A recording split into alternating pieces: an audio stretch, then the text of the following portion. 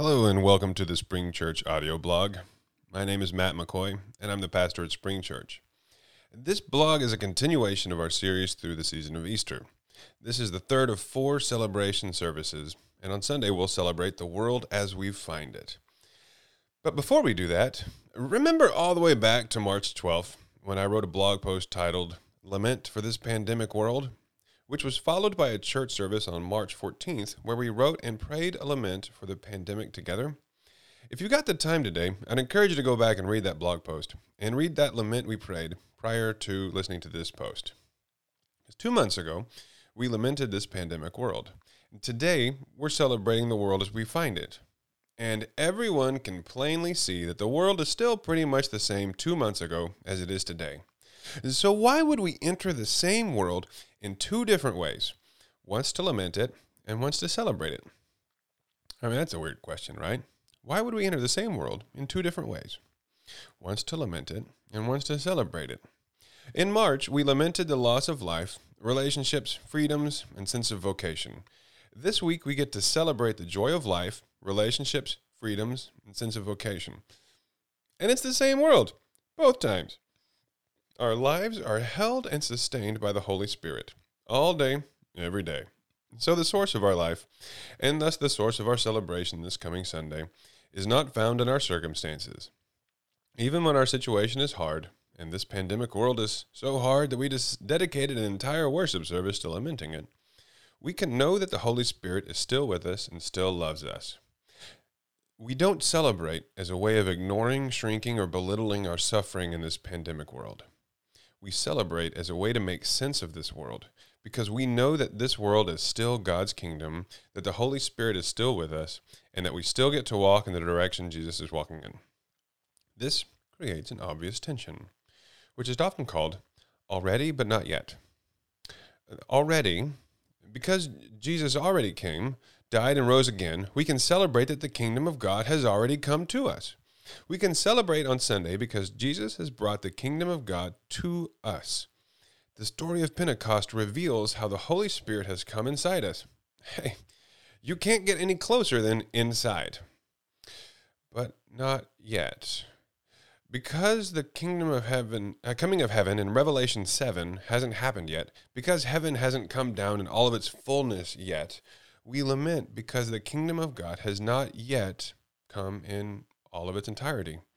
We lamented in March because the kingdom of God has not yet brought the love of Jesus and the friendship of the Holy Spirit into every aspect of life. Revelation 7 shows, in poetic form, how all will be at peace, even if that has not yet come to pass. At Spring Church, we define discipleship as walking in the direction Jesus is walking in.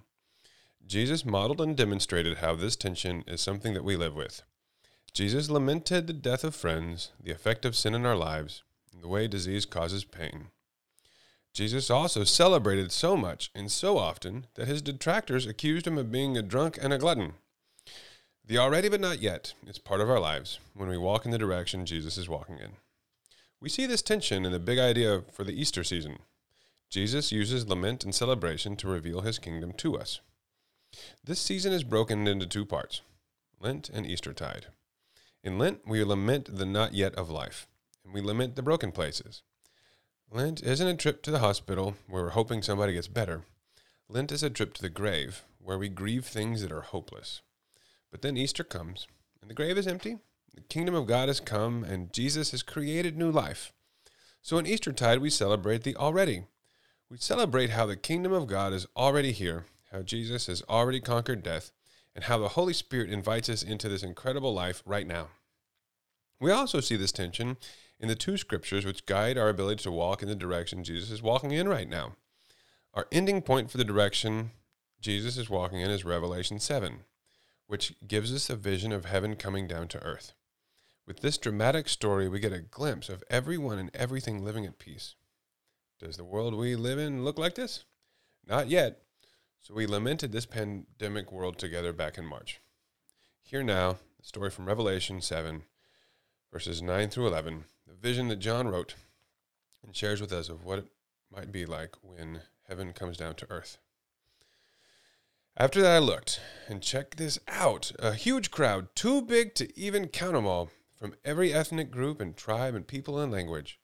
There they were, standing before the throne and the Lamb, all decked out in white, and palm branches were in their hands. And they were shouting at the top of their lungs, "Salvation! Salvation to our God who sits on the throne, and to the Lamb!" And all who were standing around the throne, angels, elders, animals, fell on their faces before the throne and worshiped God, singing, "Amen. The blessing and glory and wisdom and thanksgiving, the honor and power and strength, to our God forever and ever. Amen." But our starting point for the direction Jesus is walking in is the story of Pentecost. And Pentecost has already happened. So while we can lament what hasn't happened yet in Revelation 7, we can celebrate that the Holy Spirit has already come and invited us into this new life. We're already a part of the kingdom of God. And today, we get to start living as though we're already in heaven. This life that happens in Pentecost is already here, all around us, right now. Hear now the story from Acts chapter 2, verses 1 to 11, where the gift of the Holy Spirit comes at Pentecost. And when the 50th and final day, marking the completion of Passover, had arrived, everyone was together in the same place. And then, out of nowhere, from the heavens, a strong and heavy wind, full of possibility, filled the whole house and everyone who was sitting there. And the wind appeared to them like dancing tongues of fire, and it rested on each and every one of them. And all of them were filled by the Holy Spirit, and they began to speak different languages as the Spirit gave them the ability to speak. Now there was dwelling in Jerusalem some Jews, devout people from every nation everywhere. And at this sound a huge crowd assembled, because each and every one of them was hearing all the people of God speak in their own language. And this totally blew their minds. And they started saying, "Check this out. Aren't all these people speaking Galileans? So how is it that we hear, each of us, in our own native language? Parthians and Medes and Elamites and residents of Mesopotamia, Judea and Cappadocia, Pontus and Asia, Phrygia and Pamphylia, Egypt and the parts of Libya belonging to Cyrene, and religious pilgrims from Rome, both Jews and non-Jews learning their new Jewish faith, even Cretans and Arabs. They're speaking my language and praising God's amazing works."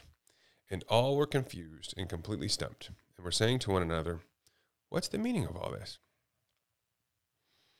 That ends the audio blog for today. I hope you guys have a great rest of your day. Thanks for joining us, and we'd love to see you on Sunday if you're able to come. And know that I hope deeply that you're held in this lovely tension of the already but not yet as you go about your week. Shalom.